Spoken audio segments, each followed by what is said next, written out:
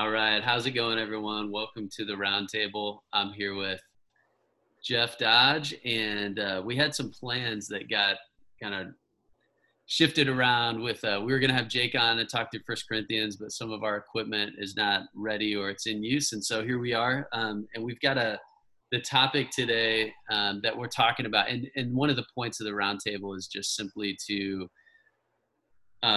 let you join in on our conversations and things we're processing, and to join our little roundtable as we just process what's going on and fighting isolation during this time. And so the topic this morning, I was thinking about this, Jeff, First Corinthians, our text from last week about hope. The Apostle Paul is so hopeful for this church that's so dysfunctional, discouraging. There were so many opportunities for discouragement, and yet he starts with this just effusive praise and encouragement for this church. And I just think that is what we need right now. Man. We need to keep hope alive in each other. And so that's our topic. And this will be a little bit of a shorter roundtable, but I just want to just speak encouragement, to each other, and then to whoever might be listening. So I guess the question for you is, what is keeping hope alive in you right now? Yeah.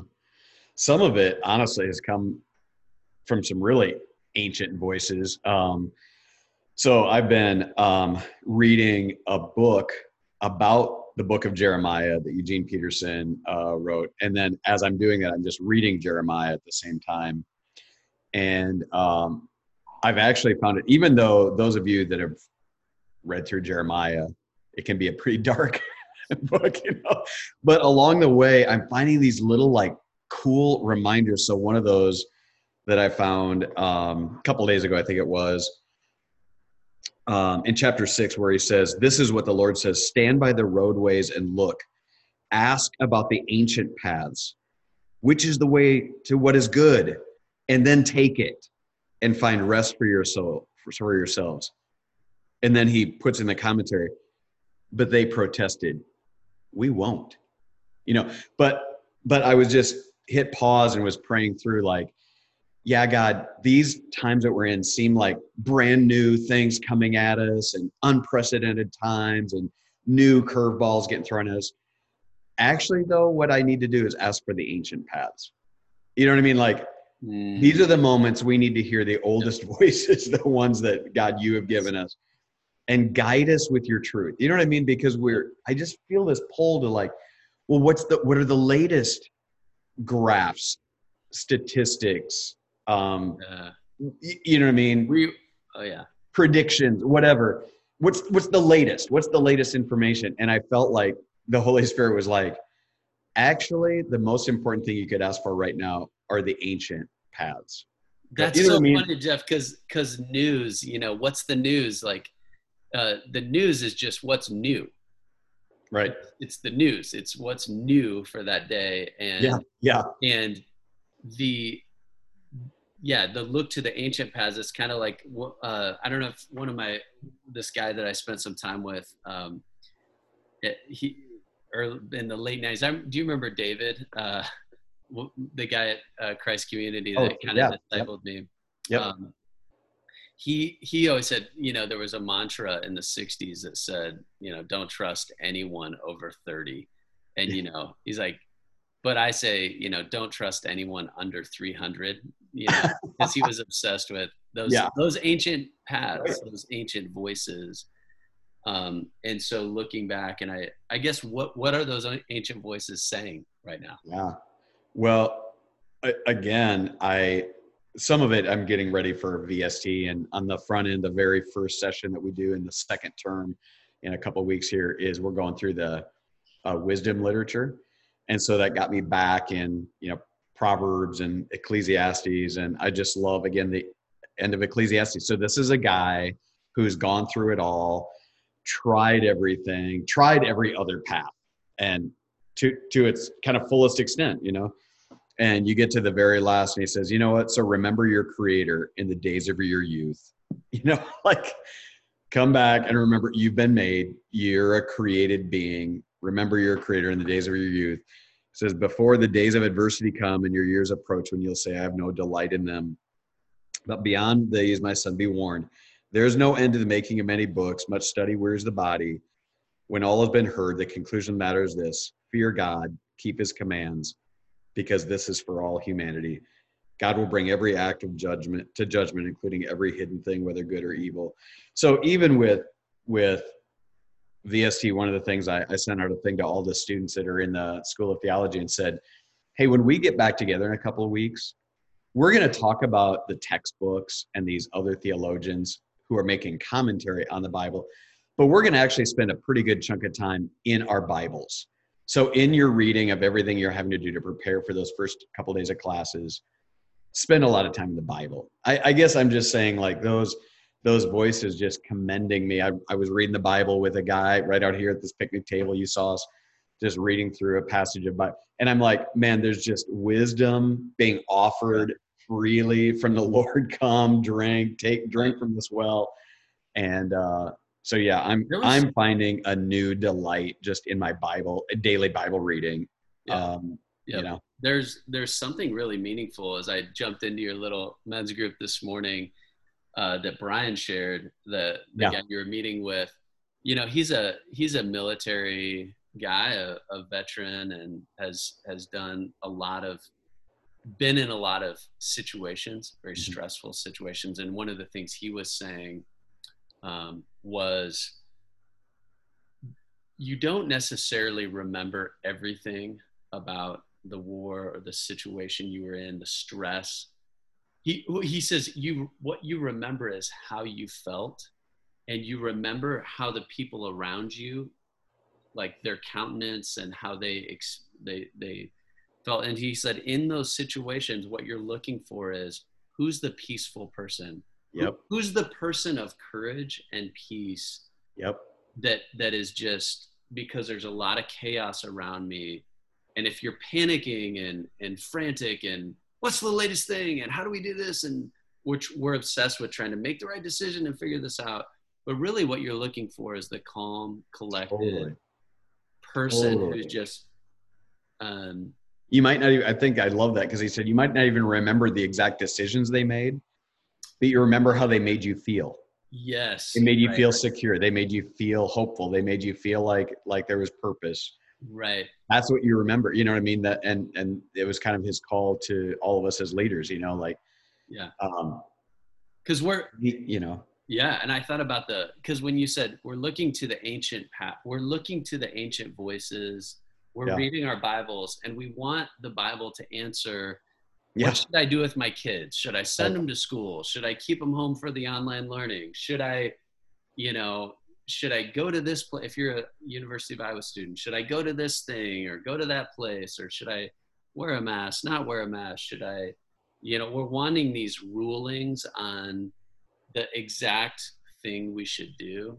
And I think what God is calling us to is to be a people of hope and peace and grace, and in the midst of totally, and loving people that disagree with us, understanding people that disagree with us, and just being so patient and kind in the way we interact with people. Yes. And I just think a practical way of being hopeful and keeping hope alive is one of my neighbors had a t-shirt on, and it just, it was bashing, an elected leader, we'll say, in our state. And it said, this person is terrible at their job. They don't know what they're doing. It was like a slogan. And I was like, oh, apparently you don't like that government leader. And they're like, they're terrible. And my just hopeful answer to that is just to say, these are complicated, difficult times, aren't they? It's really hard to be a leader during these times, whether you're a leader of a mom or a dad in a family, whether you're a coach, a superintendent, a teacher of a class, in any kind of situation. These are challenging times. And I think just that question, man, this is a hard time for everyone, isn't it? is Oh. kind of we're going to get through It's this. disarming. It's disarming when you do that, because what we realize, when Christians, I think, begin to overreach and feel like we know how every different sphere should be functioning according to our worldview, well, that's actually, pretty reductionistic and simplistic to think in those terms. And, for me, it was Abraham Kuyper, but others have looked to the Bible and understood this truth that there are these spheres of influence. He actually coined that idea of sphere theology, but it's not new with him, right? It's as ancient as the Bible. But that idea that, man, if I was a university president, I'd be having to make these kind of decisions. If I was a cop, if I was an elected official, whatever, a school teacher, a parent, I wear these different hats, these different spheres, and you have to think differently based on the responsibilities that accompany that. And so for me, it's freeing thinking about that. Like, wow, I just want to pray for all those that are in those other spheres of influence, even other parents. I don't have little ones in elementary school right now, but man, I don't know what I'd do, but I know it'd be complicated, and I know I'd be really, kind of wringing my hands a little bit. So let me just pray for them and not be simplistic. Yeah. I'll tell you, you should do. But for me, I've got to be thinking, okay, as a husband, as a father and grandfather, and just as a pastor, what does the church need to be doing, right? And so it's just freeing to take the judgment hat off on how everybody else should be deciding and reacting. It's not my sphere. Let me just stay in my lane. I love the email we got yesterday from a guy that was just asking. I think he's got diabetes, and he was kind of asking about, hey, at Veritas, we're doing it outdoors, and there weren't a lot of masks, and I mean, a lot of people did, a lot of people didn't, but he was just kind of asking about how we're processing that. But it was in such a gracious tone. I felt like it was I was encouraged to get a guy seeking to understand and like, hey, tell me, I just am curious how you came to this decision of, not requiring masks for everyone. But it was just, the tone of it was so gracious. And I thought really modeled Christ in someone who probably disagrees with something, but totally.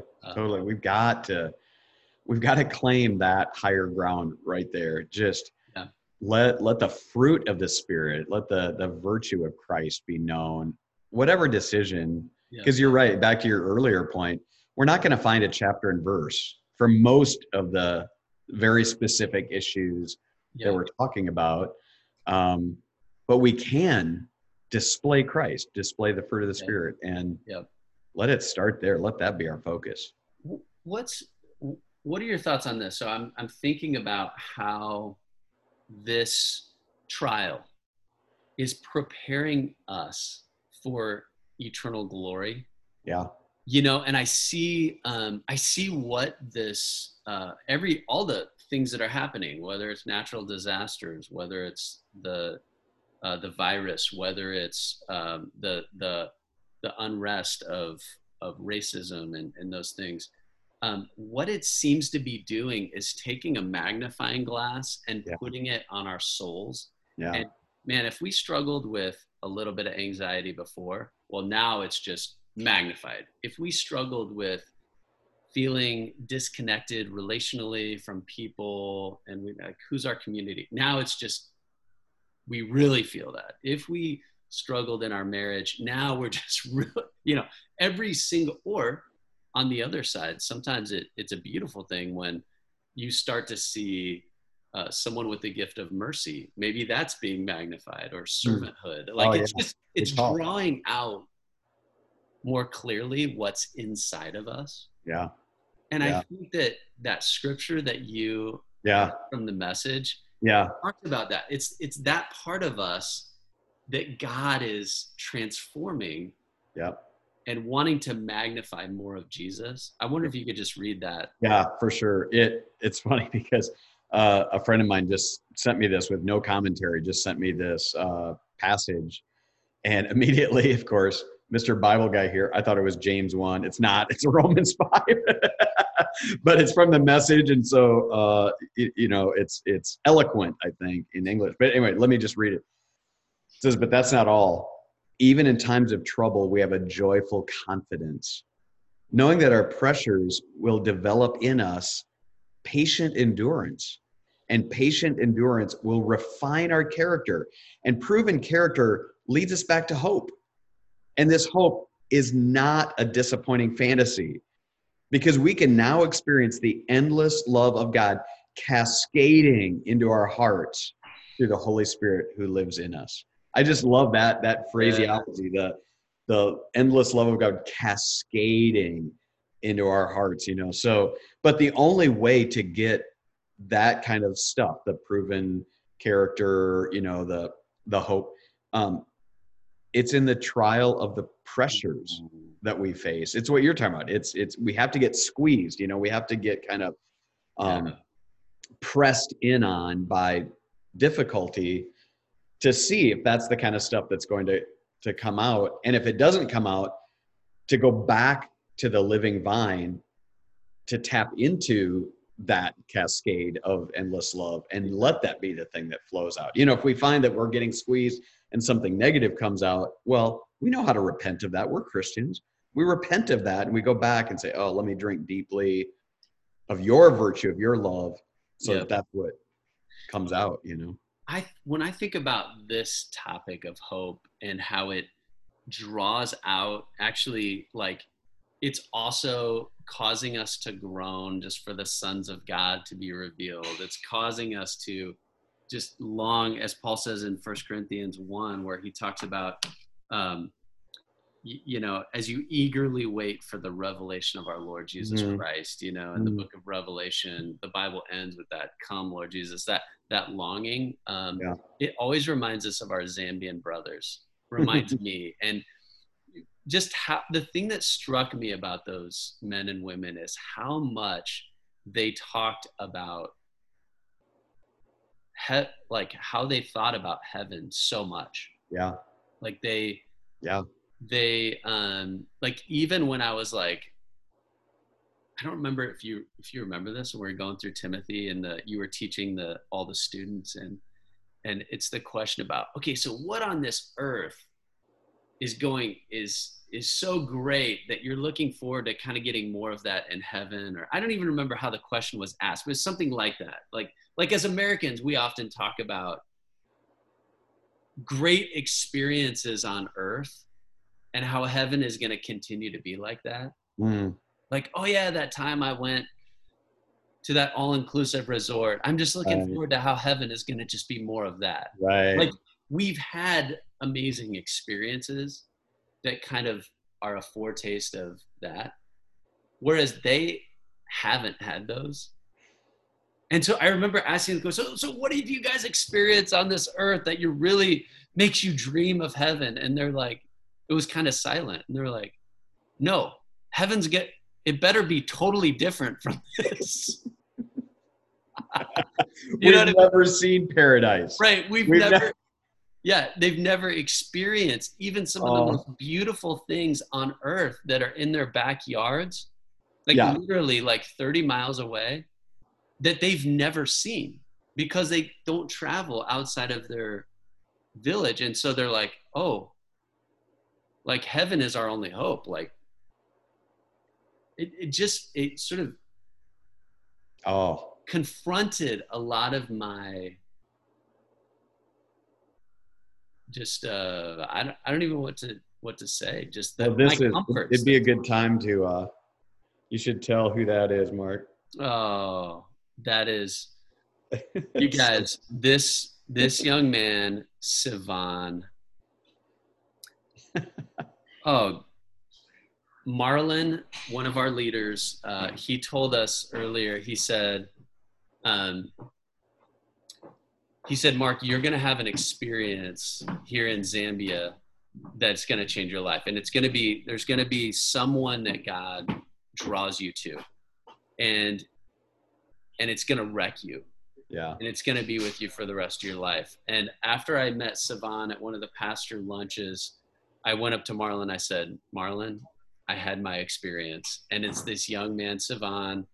He's being taught with these pastors. There he is. And Sivan lost his wife to he doesn't know what she died of. In Zambia, it's just like they just got sick and they died, you know. And he had two young children, one of whom he gave to his in-laws to take care of, and that child died under their care because they were using the money that he was giving them for the child. They were using it for themselves. The child was not getting fed, so the baby died, which leaves him with one child. And his job, he makes bricks, and it's probably, Jeff, have you seen those where they make those bricks? Oh yeah, I mean it's just out in the field. It's wherever they, yeah, it's a very primitive way to create bricks, but yeah. Oh, it's incredibly hard. It's not like they have some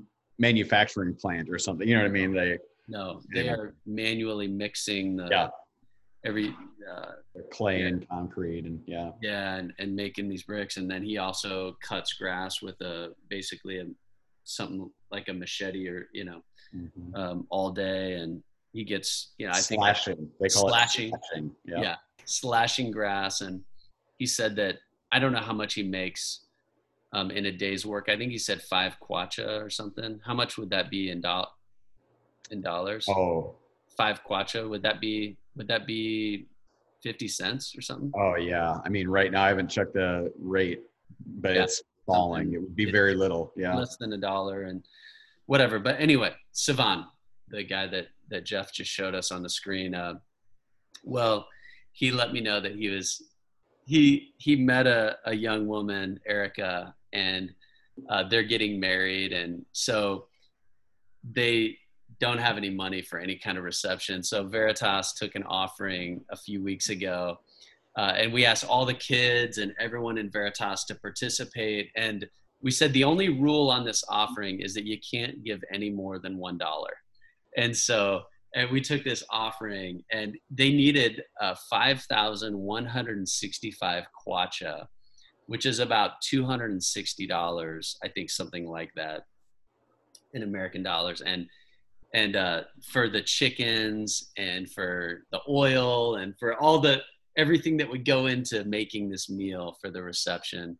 So we took an offering at Veritas, and we came up with $8.68 over what they needed. So $268.68.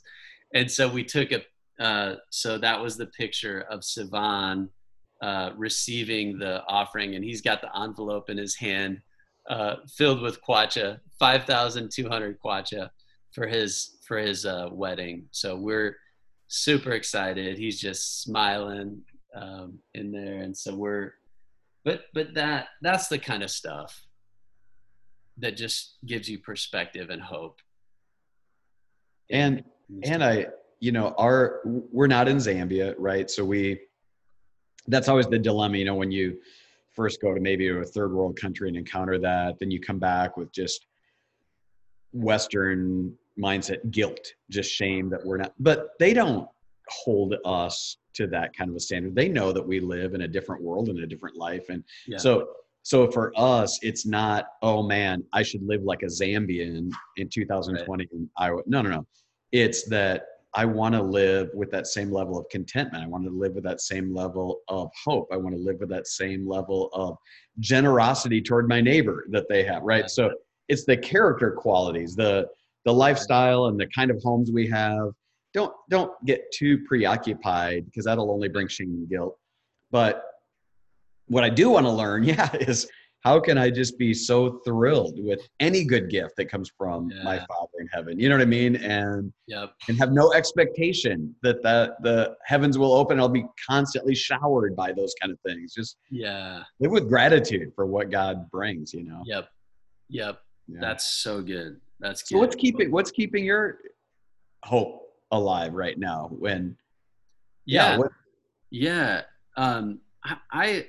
Oh man, I mean, so many things. I think that God's word, I mean, as we're going through 1 Corinthians, I think our default is just to be negative, the schools are doing this, or the government leaders are doing that, or this is, and I think just to from 1 Corinthians last week, I just see Paul's hope for the Corinthian church. And there's going to be some real things he gets to. I got to be the good cop, and you're going to be the bad cop this week. As it turns out, this coming weekend. So, yeah, well, we'll see. But I feel like that starting tone of, I have hope for you. And like Elizabeth Elliot, she was reflecting on the scripture that says, where in Colossians 1, where Paul says, Christ, he's the mystery that was kept hidden for ages and generations. Christ in you, the hope of glory. Mm-hmm. And her statement was, your hope is Christ in you, not you in a different set of circumstances. Mm. And wow. I just think, yes, I can be in Zambia and be making bricks and slashing grass all day, and I can still have hope. Mm. And if I have a lifetime of slashing grass and making bricks, well, that's just going to make me more excited. And when I step into heaven, I am just going to be, my experience of heaven is going to be so amazing. Dude. Or if I'm in a situation where, we're in a pandemic, or we're in whatever it is that we're in, our hope is not getting out of these circumstances. Our hope is Christ in us. Yeah. And so I just practically, Jeff, I would love to make this a roundtable topic, but I came across Mike Rowe's 12 pledges. Mike Rowe's the Dirty Jobs guy. Mm-hmm. And he's got these 12 pledges. And I gotta find it real quick, because actually I was encouraged by one of they're all good. It's called the SWEAT pledge, and SWEAT is an acrostic, SWEAT. And you can find it. He's got a little video that goes along with each of the pledges. But one of the pledges, pledge 4, he says, pledge 4 says, I do not follow my passion. I bring it with me. Sorry. He said, I bring it with me. I believe that any job can be done with passion and enthusiasm. Mm. So I'll just read it again. I do not follow my passion. I bring it with me. I believe that any job can be done with passion and enthusiasm. Mm. And he tells the story of this guy, one of his first Dirty Jobs episodes. And this guy from Wisconsin, he was a psychologist, and he quit his job to basically, I don't even know. He had like a big truck he called the Honey Wagon or something. It was filled with poop. And basically he would go and pump out. Yeah. Other people's. Yep. Whatever. They were in a situation working for the city of some city in Wisconsin, and they actually needed to pump out their sewage container or whatever it was. It was just a big concrete, thing filled with poop, and they pumped out as much as they could. But then there was some hard stuff that they had to get inside and shovel out. And he's got a mask on. They've got gloves, and Mike Rowe is like, looks at him. He's like, what? He said, do you ever get used to this smell? And the guy said, this is the smell of money. and then Mike Rowe's like, why did you leave being a psychologist, having a nice job like that for this? And the guy, he just, without pause, he said, I was tired of dealing with other people's crap. And that's the whole point here under this, is just, you don't follow your passion.